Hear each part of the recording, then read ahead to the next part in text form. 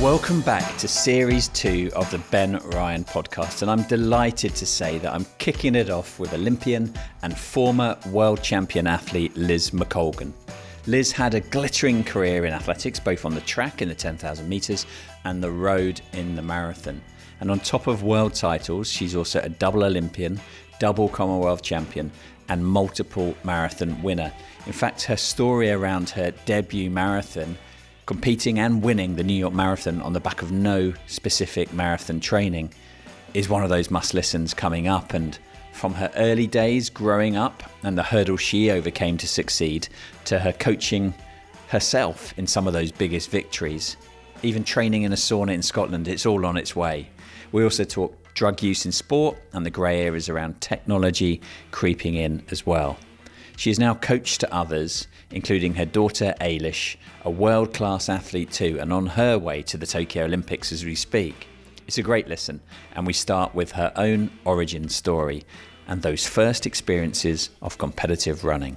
First running experience I had was when I participated in the Dundee Schools cross country. It was my first race, and it was the first time that I'd ever succeeded at anything. There's about 250 girls and all from all over the schools and whatever in Dundee. And I won it by quite a bit. And it was the first time that I realised that what I was feeling and what I was doing was at a better standard than I thought, if you know what I mean. I just thought everybody was running at the same level as me and whatever. And it really kind of, it was a surprise, the fact that, I was so far ahead and that I'd won by so much and yet I felt so easy.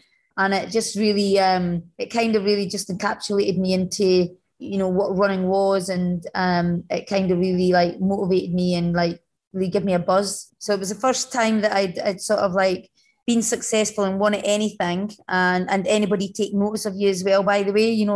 I was from a sort of a council estate, and a lot of the kids were just like ignored and whatever because we came from sort of like the wrong side of town. And when I won it was like, everybody's wanting to congratulate you, and I enjoyed the praise that I was getting because I'd won and things like that, which I'd never experienced in anything like that in my life before. And it was just something that really drew me to running, and it was like, you know what, I really like this. I like what I'm doing, and I think I could be better at it. And that's kind of like just kind of what engaged me. Were you 12, did you say, at that time? Yeah, I was 11 going on 12, yeah. I just went up to secondary school, and I'd never really experienced running or anything like that before, not trained or anything like that. The reason that I got selected was we had class races, and I used to sort of be in the top 2 or 3 in the class and whatever, and I'd probably be the only one that would actually do the thing without walking.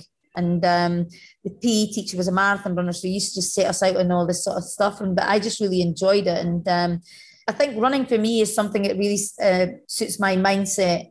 I think I'm quite strong-willed. The training zone that you need to get into for to be running, it really suits me. I'm quite a solitary person. I don't need social running. I like to run on my own.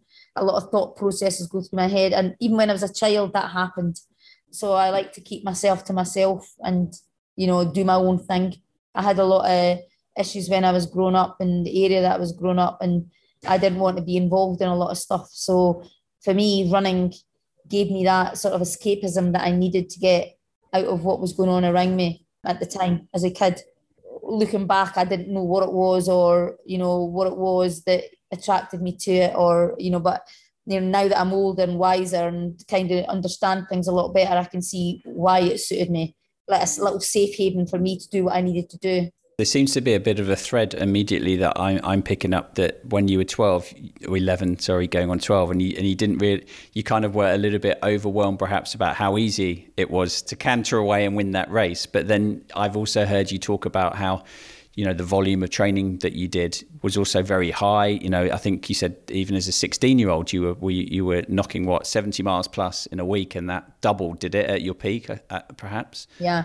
I just see that, and then also there's your greatest victory probably was in 91 in Tokyo at the World Champs, and again that was there was that second place wasn't really in the camera shot, and I've also heard you talk about how you've managed to just do lots of sessions without injuries, how you never hit that wall that a lot of marathon runners would hit.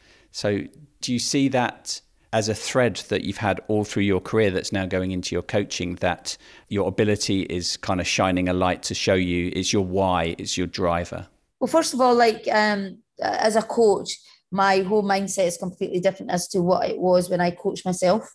Because I know that if I coach people the way I coach myself, it won't last very long. The one thing that I've learned as an individual and through trial and error of being a self-coached athlete is that everyone is an individual and not one shoe fits all. You know, you've got to be adaptable. You've got to be able to get in the head of the person that you're coaching and make them, you know, do a program that makes them the best that they are capable of being, and not what you perceive as the best just of an endurance program, because everybody adapts and everybody's got strengths and weaknesses that are completely different. So you've got to be able to individualize a training program to benefit the person that you're actually coaching. But going on myself as a youngster, you know, a lot of my younger days, I didn't know what I was doing. You know, the reason I was able to run 70 plus miles as a teenager was because, you know, I couldn't afford the bus fare to go to training or the bus fare back from training. And so, you know, I used to run. So I used to run to training and run back. So, you know, I always sort of like akin myself to like the Kenyans without even really knowing it. You know, the Kenyans run to school and they run back from school. Well, that's what I did. So I did it without really realizing that I was building a base. And I think that's why I was so robust as an athlete, because, you know, I did build it up very gradually from a very young age. So, you know, a lot of people, when they go to the marathon, they suddenly go from doing very low miles into doing lots and lots of high miles. Well, you know, I had a big progression over 20 years of just building and building and building and building. You know, I didn't just jump in and start doing miles. I'd always been a miles person. So my body was robust and I was doing things that my body was used to doing. So I really think that was a big high dependency of not getting injured. I also, you know, did take into, you know, I used to believe a lot in stretching, a lot in strength and conditioning. And I was doing all that when I was younger. You know, I was into circuits, I was into stretching, I was, you know, into visualization without even realizing it. So there's a lot of things that I did that I didn't really know what I was doing. But, you know, now that I'm older and wiser, I now realize that I was doing it, although I was doing it quite incidentally and not really understanding it. It was very productive for me for an endurance runner at the end of the day. And, you know, I think that, you know, because I was self-coached, I learned a lot about what endurance running is. You know, I did have a coach until I was like 17, and he educated me a lot on the what endurance running was. That he used to sit me down and say why I was doing a session, what the reason was, what the outcome was. And, you know, if I, you know, every now and again I do a session, whatever, you say, well, you know, what was the feedback, you know, what could you do better and all that sort of stuff. So I got all that when I was like 11, 12, 13. So I took on board everything that this, you know, Harry Bennett, my first coach, told me. And it kind of just educated me right on to being, you know, a really good, what I believe a really good, strong endurance runner, an individual, when I got to 19, 20. And then, you know, obviously I went on and did, you know, some good things in my running. But I think my early years really, really helped me as a coach more than anything, because I learned so much as a youngster off of Harry Bennett. And then when he died when I was 17, you know, it was all about, you know, I was always reading books about training and, you know, and I just really educated myself along the way as to, you know, what I thought was best and what I didn't think was best for me then. There's quite a lot there I'd quite like to delve a little bit deeper on, but one of the threads that I think is quite important that probably moves you from both as athlete as coach is that you were talking about that your coach back when you were a teenager would connect why you were training. So it wouldn't just be like you're going off to do your reps or you're doing this amount. It'd explain it to you. And then would you have to have also kind of agreed that, okay, yeah, I get that and I'm going to do it? Or did you ever at any point go, that doesn't sound right, or I'm not feeling that today?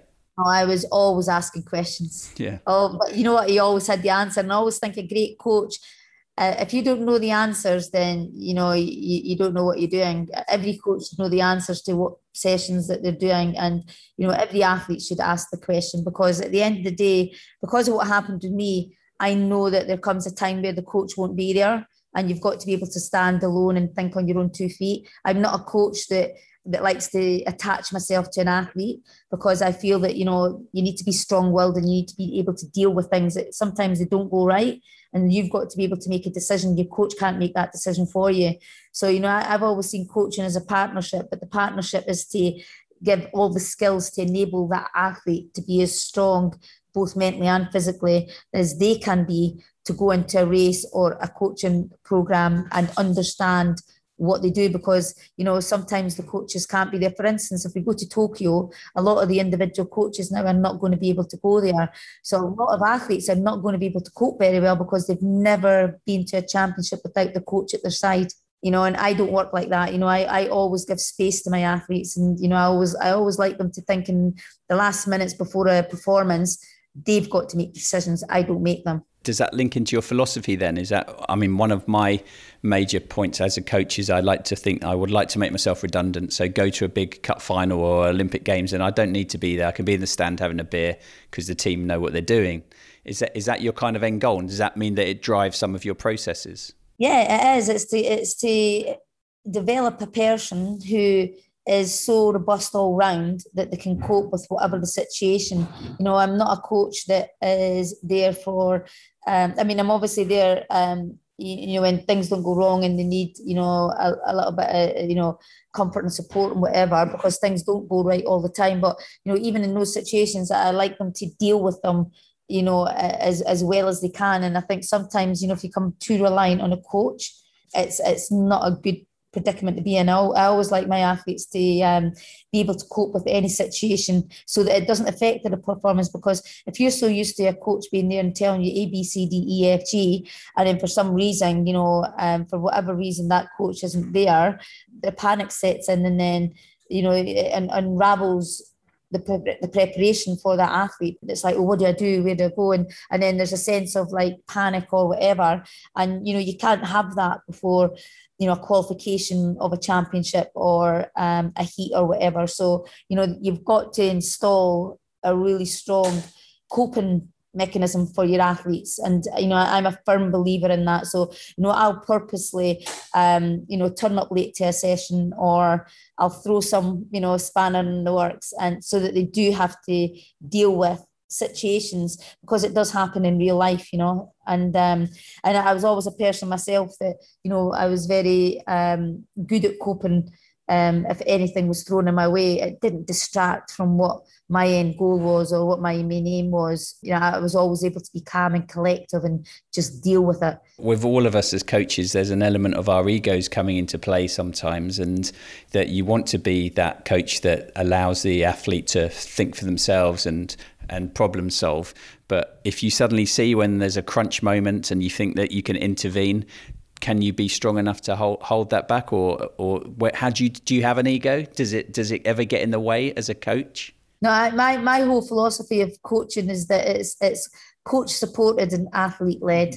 It's always the athlete that is, and sometimes it's quite difficult for me because I've been such a successful individual athlete, and especially, when I train my daughter and her starting off, everybody wanted to know about me. And I was like, no, it's not about me. Here's an individual here that's like, rising up the ranks, and it's about her. It's not about me. Like if I was any other coach, you wouldn't be asking me, or you wouldn't be, like a situation where she'd go and run a race and they'd call her Liz. And it's like, no, she's not Liz, she's actually Ailish. It's Liz's daughter. And so, there's a lot of issues like that. And I think that, in my own personal opinion, it's never about the coach. It has to be about the athlete and the performance. Yeah, and do you do so? Not just with Ailish, who's a double Olympian and has medalled in indoor champs and at the Euros. Do you ever lean on any of your experience so that you can give them as some of your tips or tools that they can use? I don't think that everyone has to be like an international athlete or a successful sports person to be a great coach.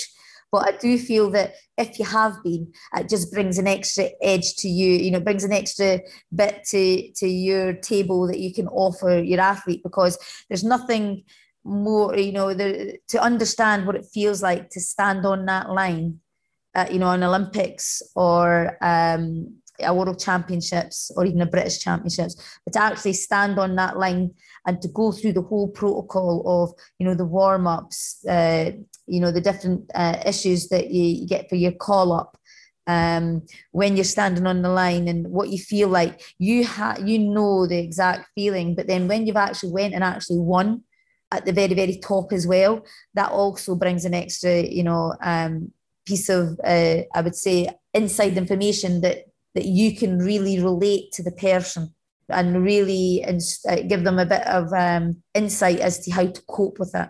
It's good to have that experience and bring that with you as a coach.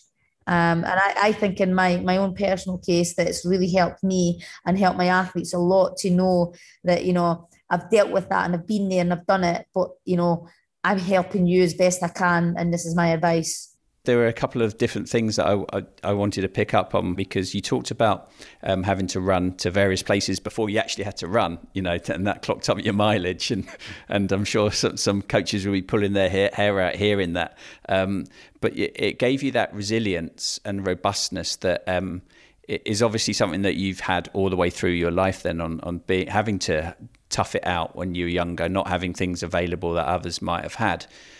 How would you, I've had this a lot, how do you install that with athletes that perhaps don't come from that background, that have everything on a plate, but they still need to have that resilience, they still need to have that robustness for toughing it out?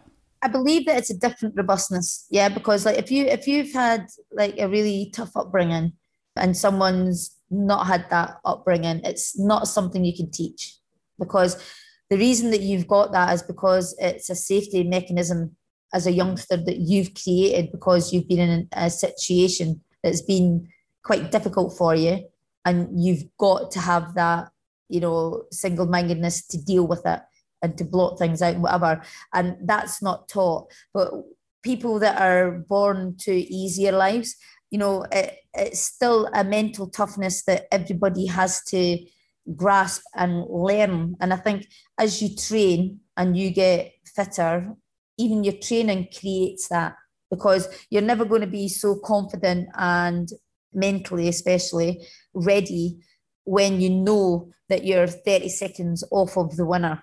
So as you start training and you start getting better and fitter and whatever, your motivation to then achieve higher positioning, medals, or whatever that may be, it makes you more motivated and makes you more mentally tough to deal with that as well. So it's like a progression through a growing up in your training program as well. As you mature and get older, people can develop these skills, but I don't think it's the same skill set as what is learned as if you're in a different situation of being in an environment that isn't safe or productive, that what you need to learn to be a survivor in that kind of situation as to what you learn to be a survivor in an athletic world. It's two completely different things. And I guess as you moved through and got older, there were more resources available to you and more shiny things that could add to what your core was of going out onto the roads and running hard.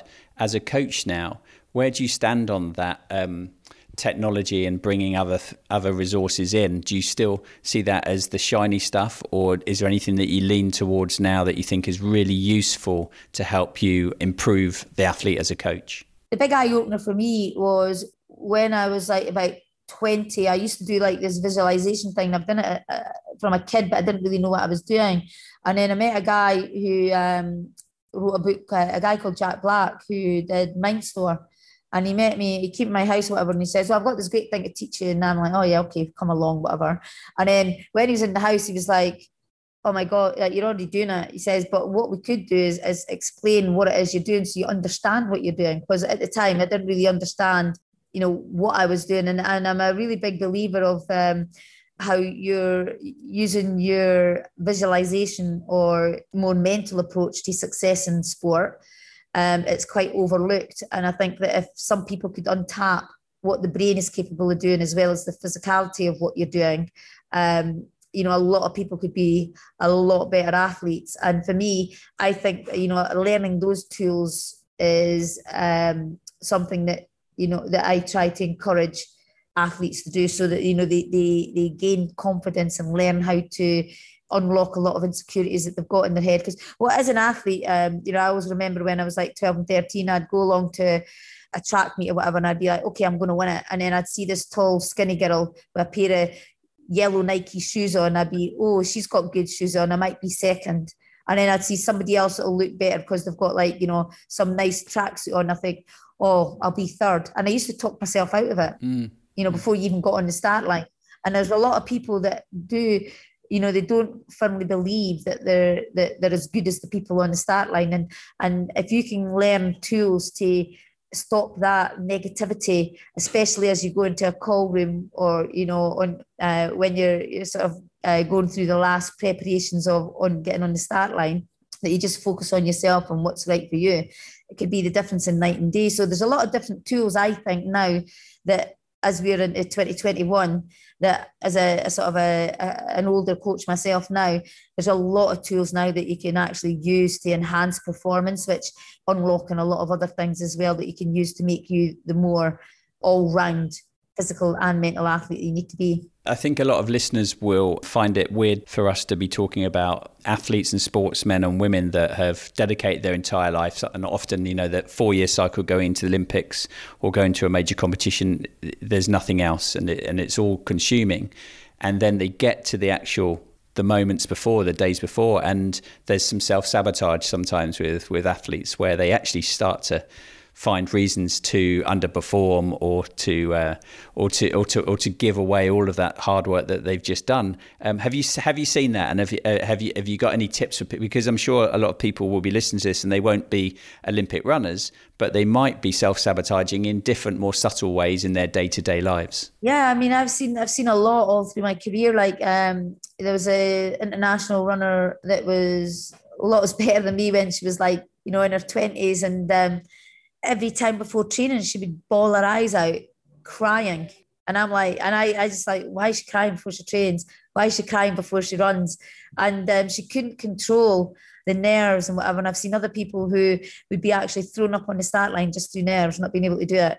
And it's about, if those girls could have like learned to control that, I'm sure they would have went on and been, like Commonwealth Games, at least medal winners, and so you see a lot where a lot of people kind of, if they had a little bit more tools to use, that they would actually have a better performance and not doubt, a lot. I always say that, even myself, like when I was running the marathon, I'd stand on the start line and the first, I used to sit there and think, why am I doing this? Like the minutes before the race, because how difficult a task it's going to be.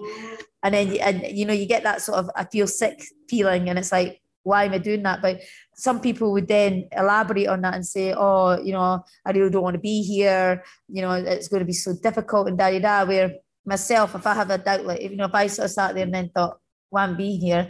I'd answer myself and say, because I'm going to have a great race, and I just turned it around, right? Like when that little thought came in and the little wheels were turning, I'd be like, oh no, but I'm going to run brilliant and it's going to be so much fun and I'm going to enjoy it and da-da-da-da. And so, I was able, I was able to sort of always stop myself from going into that little slidey slope of where you start doubting. And you always, everyone, human beings, you always have something where you start, oh, if only I had another week's training.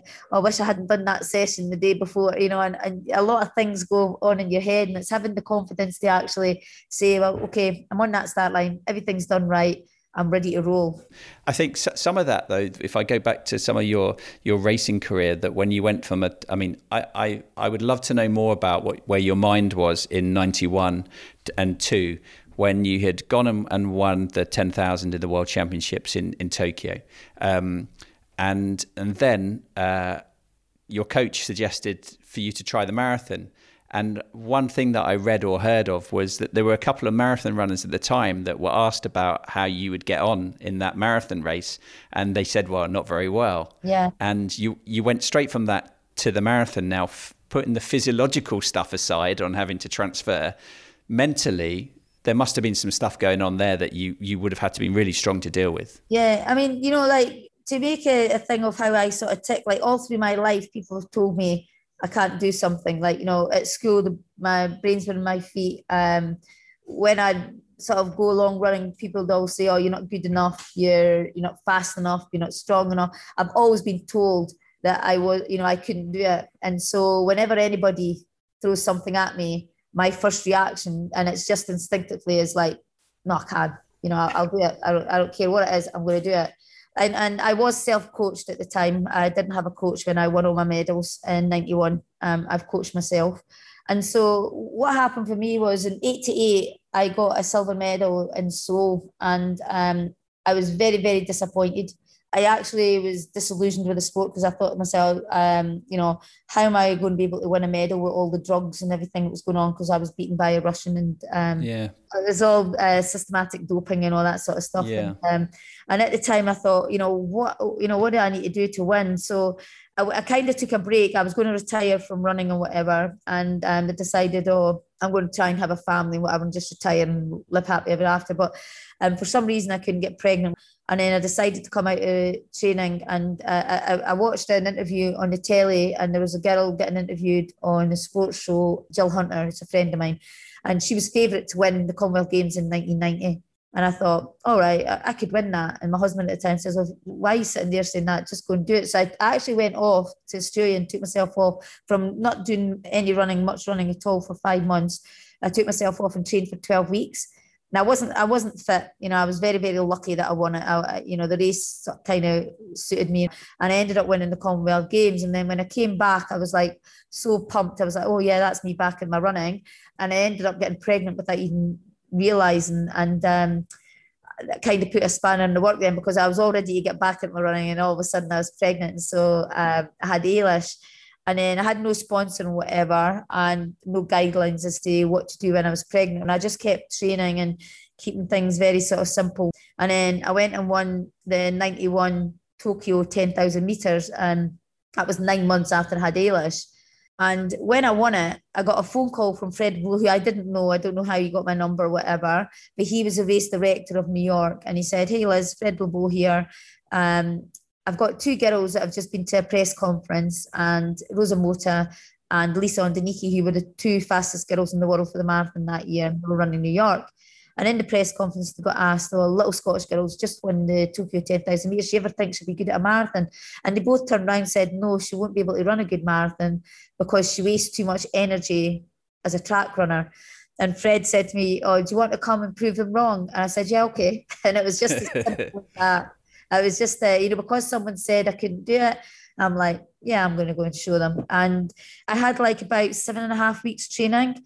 But again, going back to what I said, even as a track runner, I was running 110 miles a week. So it's not like I didn't do miles. I did a lot of miles. The only problem was I hadn't done any long runs. My longest run was 12 miles. I'd never ran over 12 miles. So in the build up to the 7.5 weeks, I went and ran a couple of 19 miles, felt really easy, felt really good. I thought, yeah, I'm going to take them on. And I just went to New York, and my whole race plan was to sit in and just run away from them. And that's what I done. The downfall to that was because I won it. I kind of I got offered a deal from London Marathon to do 5 London marathons. So it kind of put me to the marathon too early, because if I hadn't been asked to do New York, I had no intentions of moving up to the marathon for at least 5 years. So I kind of moved up a bit too early than what I would have liked, and then left my track running behind. And so I didn't fulfill what I really wanted to do on the track. But hey-ho, that's what happens. Just on a bit of an aside, I've always wondered with a lot of the sports that I've worked with and in my coaching as rugby, you train at an intensity that's often higher than what you're going to play. So, it gets them confident about that. But the marathon's slightly different in as much as you very rarely actually run the distance before you run the distance. I don't know. There's a lot of people, several ways to skin a cat. A lot of people actually think that you need to do lots of over running for the marathon. I don't. I'm not from that ilk. I believe that, for the marathon, you always, I always used to take my sort of 10K background, but just add a bit. So, I would do a lot of for instance, if I did a track session, it would be something like 6 by a mile. So for my marathon, I would do 10 by a mile, but I wouldn't have that much of a difference on my speed, which was what was successful about me. I brought my 10K speed with me. I didn't do a lot of this long, slow, over distance stuff. I was always on the belief if you do too many long runs, then you're leaving your marathon there. So I always wanted to be fresh for my marathons and things. So I did a lot of quality, fast, sort of 18, 19 milers and things like that. In one of the earlier podcasts I had with Tony Minicello, who coached Jessica, he would talk about sometimes in training, if you set up something like it might be 10 300s, that after a couple with one of the athletes, if they think that they're absolutely flying and look great, he might just adjust it and say that that's enough for you, and he'll have that that feel as a coach, I guess, to know how to judge all of that. I'm wondering, because you were largely self-coached, and now as a coach, is that something that you do? If you say you set up to do 6 1 mile reps, and then as an athlete or as a coach, you've gone, do you know what? For whatever reason, I'm not going to stick to this plan. No, yeah, plans are always adjustable, and they have to be adjustable for several reasons. Like, especially with women, if you're working with women, periods on my days, they've got to be adjustable. But I've never actually cut short a session because I think they've reached their optimum. I've cut a session short because I feel they're tired or they're underperforming for some reason, and there's something not right. So I've said, like, that's enough. It's enough. We don't push it on. More as a protective rather than all right, the job's done. Because my programs are all designed to actually follow a plan to peak. So, like, most of my athletes will follow a program to race day. So it's not like I would turn around and say, oh, well, like today I had 600, so you did 3, so that's enough. I wouldn't do that. But it's a bit different for heptathlon because you've got so many different events. So I could probably see how that works with him. But as an endurance runner, no, because there's a means to an end in the process that we do. But I have adjusted a lot of programs because of, I work very much a lot on heart rates and things. So, like, I might get a phone call in the morning saying, I went from a steady run and my heart rate's 5 beats, 6 beats higher, and I've stopped the session because I feel that they're coming into a sickness or something, or there's something not right. I've adjusted the session because I feel that we needed more strength work rather than speed work. And so, it's always a working process, it's a working program. It's not a set in stone. So, I've adjusted quite a bit as I went along, actually, with the people that I've worked with. But, as I say, I'm not set in stone, like one program is not the same from month to month to month or year to year to year, because that person develops and gets stronger and faster and all sorts of other things. So, I'm very much an adjuster. I like to set programs sort of like 8 weekly rather than yearly or any longer. But that 8-week program is always reviewed. And that's based upon, I guess, your feel as well as understanding on the information you're getting from the athlete. The thing is, you've got to look at the sports. Different sports are different. Different disciplines of sports are different. For endurance running, you've got to have a base. You've got to build strength, and you've got to build that strength year on, year in. But then at the same time, you've then got to adjust for your race program, which is, you've got to introduce speed. Even if you're a marathon runner or a 10K runner or a 1500 meter runner, you've got to build in when you're going to go to your peak performance. But then you've also got to build in your recovery so that you keep building and keep building and keep building. And, I'm very much of the school of, if you've got the strength, the speed will come, because you're able, like my whole ethos of training for endurance is to be so strong that you can hold your top end speed for longer than anybody else. Right. So that's my sort of ethos in endurance running. It's about having like a really, really strong base, and there's certain phases along that base that we start building the pyramid to the top. And so you're planning, I guess, as a coach in the last 12 months with COVID and with the delay of the Olympics, how has that been for you? Have you dealt with it well? Have you pivoted well? I think I've dealt with it well, but I think the athletes have had a lot more bother than the coaches, because we have like periodization, and we have a very, very short window where we can really build the miles in endurance, because in endurance you've got indoor, you've got cross country, you've got track, and then you've got the roads. So it's like an all year thing. So it's not like, you've got this like pathway at the top and then a peak and then I have a rest and then I start over again. And it's just like this, because we need to be performing in January, we need to be performing in March, we need to be performing in July, and we need to be performing in August. So it's very, very difficult to have that capacity to maintain good performance all year round. And that's what's difficult about being an endurance runner. You've got to be able to do that. So, for me, it's really important that what I felt with COVID especially was there was so much uncertainty. Well, for a while we knew there weren't any races. So, it gave me a big, big period to just work on a lot longer work that we would never have. Like I'd maybe have like 6 to 8 weeks to work on this in a year. So, I said to my athlete, okay, let's extend that. And you know what? If a race comes in, I can tweak it. I can give you 3 weeks, 4 weeks, and we're there. But let's, extend it so that you're still getting the benefit for, if say an Olympics is cancelled, you can still turn and do a marathon, or you can still turn and do a road race, or you can still turn and do something else if the track season doesn't happen. So that was my kind of ethos was trying to, keep that person fit and healthy, but make them stronger and work on a lot of, strength and conditioning stuff as well. But at the same time, always keeping an eye on how things were developing with the COVID and the possibility of getting competition. And we're coming out and my athlete's in a pretty good state at the moment. Like, I would say probably the best I've seen her health-wise and fitness-wise. So hopefully, fingers crossed, as we move forward for that, we get the benefits of the work that we've been trying to do. Also quite intrigued that you're going to, the Olympics is in Tokyo, and a lot of the projects I work with in some of the sports, they all talk about the heat and humidity and the issues around that, and whether that is playing rugby sevens or it's running on the track. Now you've had 2 big successes in heat and humidity. And is all of that information about how you managed to overcome not just deal with it, actually, you kind of thrived in it. It looked like that was your thing. You like running in heat and humidity.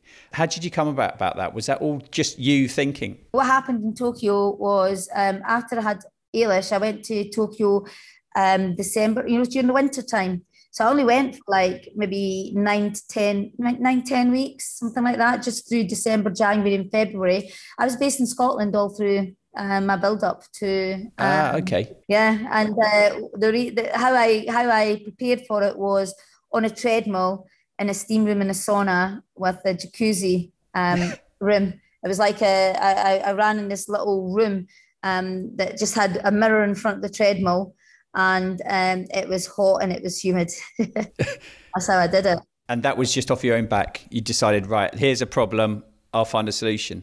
I had a little room in the house, and that's where I did most of my training. I was in Arbroath. Wow. So with all the money that people are spending on various sports, perhaps they should just get them in Arbroath, get into a sauna and get that treadmill in there. And it's about sweat, isn't it? And you sweat buckets. So I think Yvonne Murray, a girl that ran at the time I ran as well, I'm sure she ran in a greenhouse as well, when she used to train. So that was the old-fashioned type of thing of doing back then.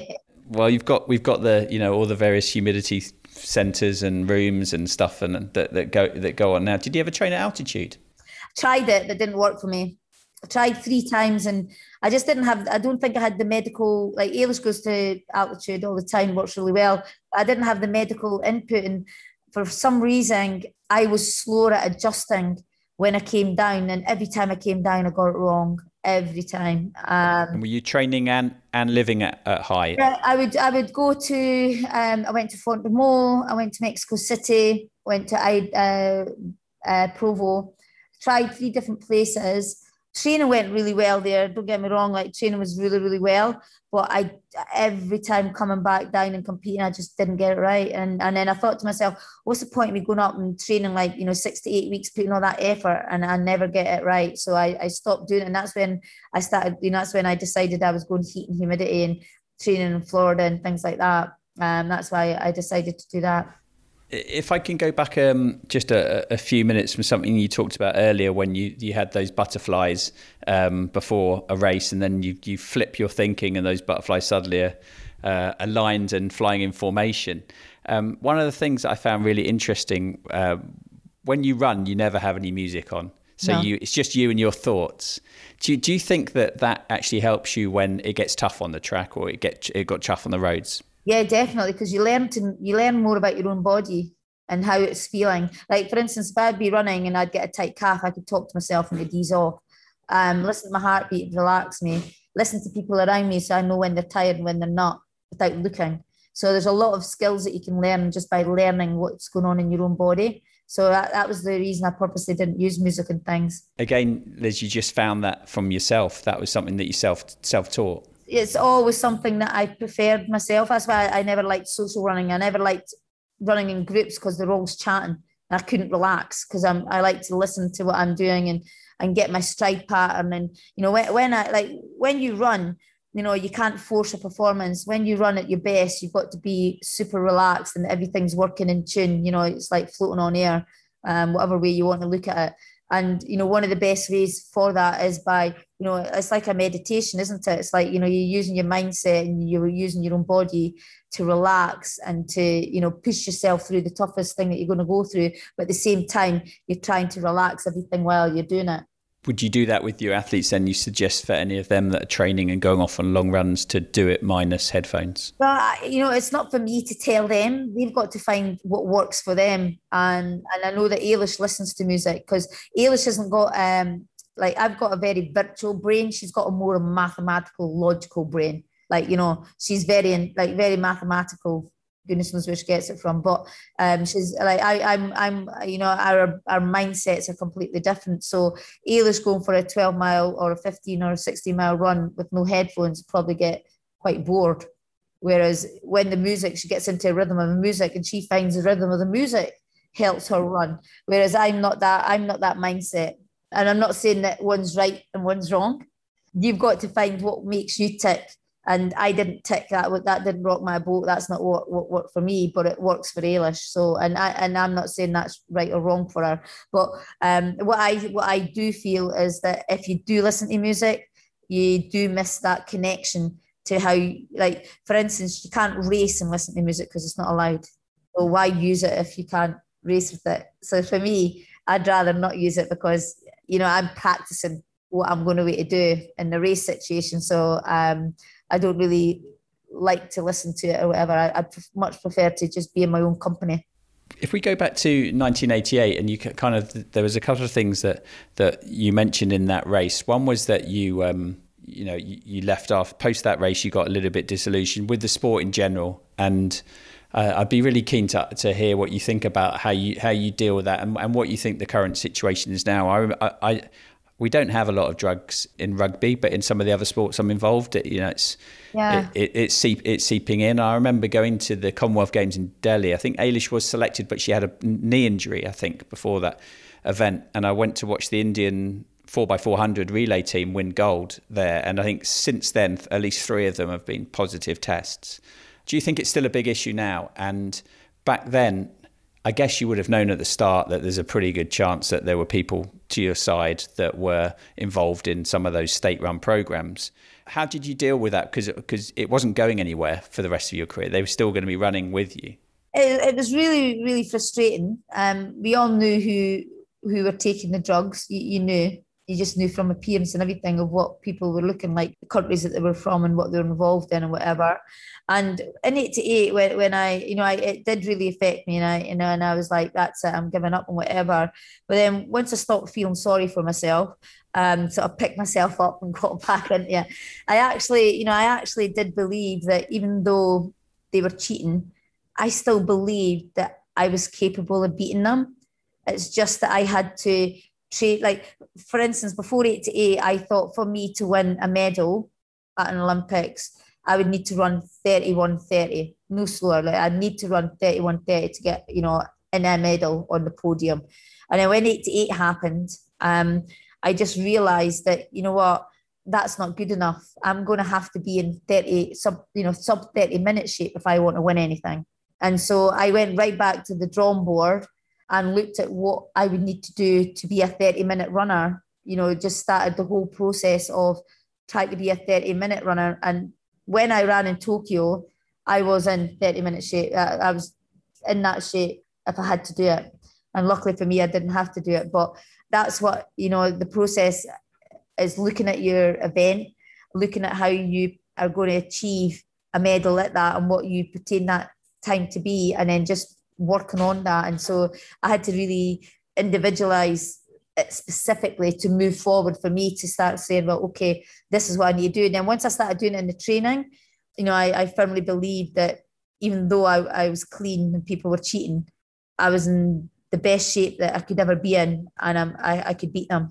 And if I didn't believe that, I would have just sat in a corner and cried and never bothered.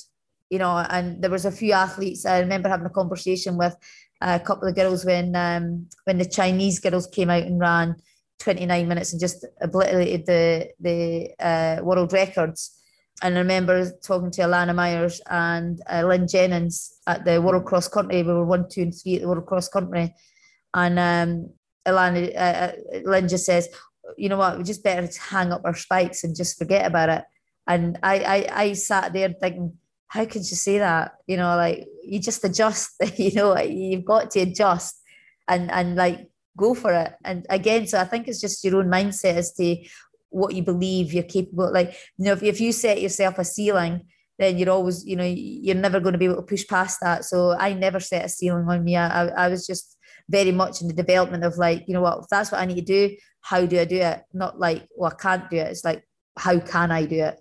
That's the mindset you have to do, because there's so much, you know, there's so much out there, like drug takers, technology now, you know, like there's new shoes now that are making people run minutes faster than they've ever been able to. You know, and at the end of the day, you know, if you sit there and say, well, you know, I've not got them, so I can't do it, you just wouldn't get up in the morning and do it, you know. So I always look at an individual and say, well, do you know what, you've got to be the best version of you, whatever that is. You could only do your best, and as long as you set out to achieve that and you do it cleanly, and you know that it's all through hard work, what else can you do?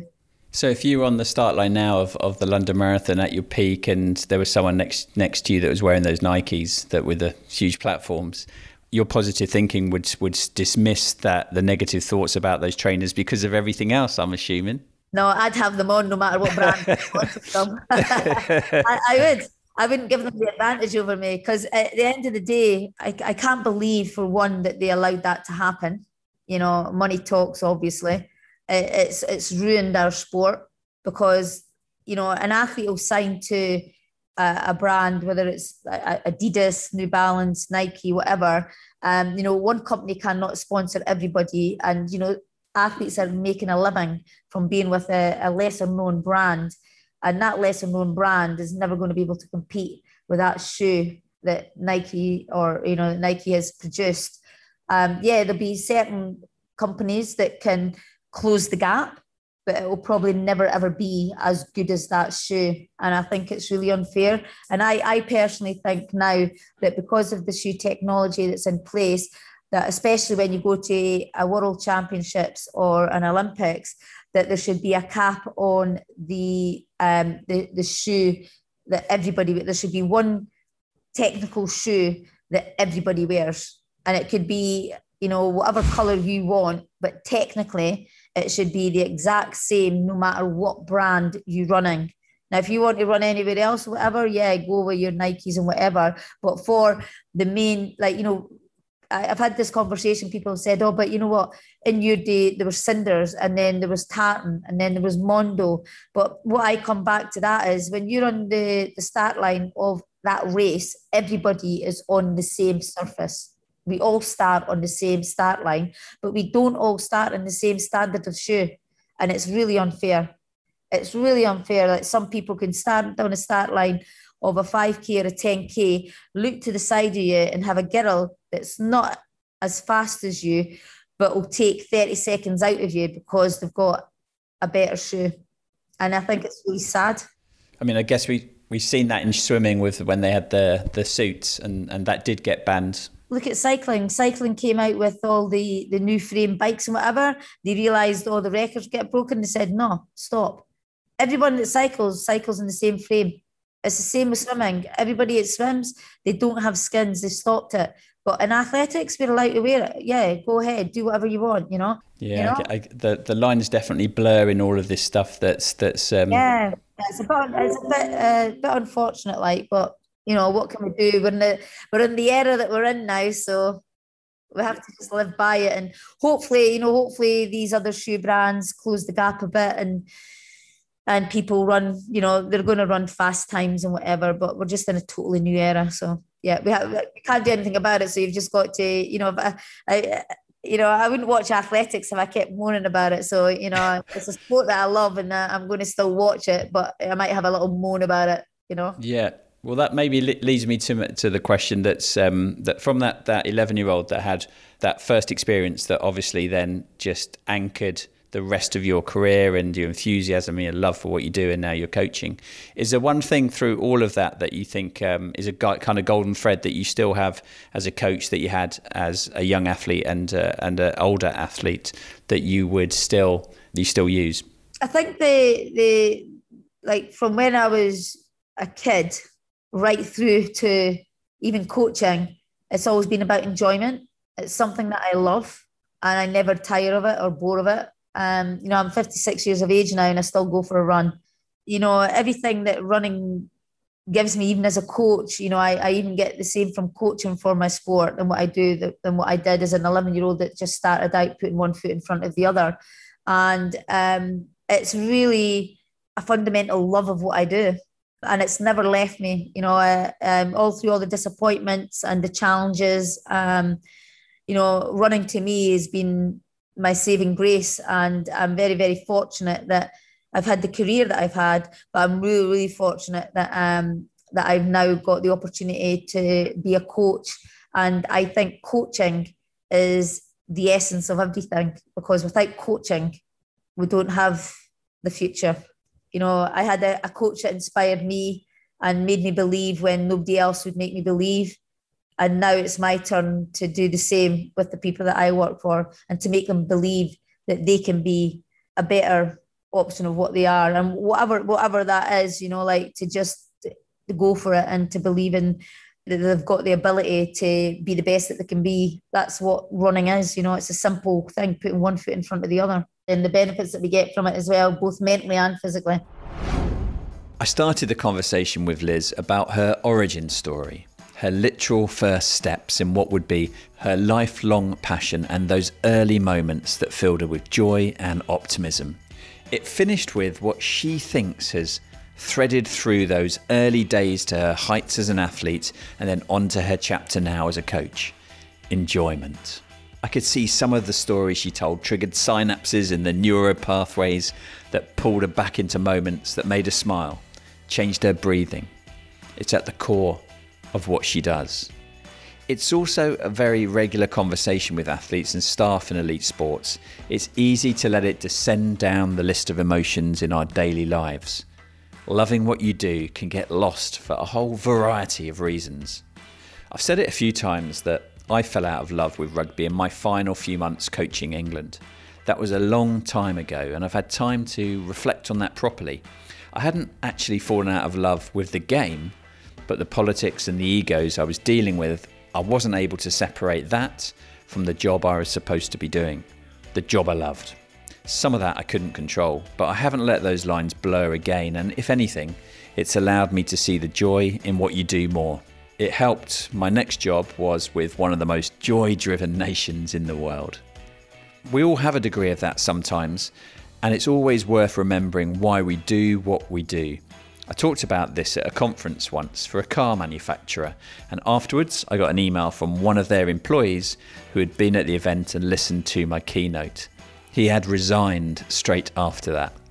He had had a moment of enlightenment that he wasn't in the career he wanted to be, the one he knew he would love. It probably wasn't one of those key outcomes the company had hired me for, but it's a good example of always taking some time to reflect on where you are and if you're paying enough attention to what you value. The show notes will provide lots more details and relevant links to anything we signposted or referenced, and you can find those at benryan.co.uk/podcast. And please press that subscribe button on the usual platforms, including Apple Podcasts, Spotify, TuneIn, Amazon Music, and Google Podcasts.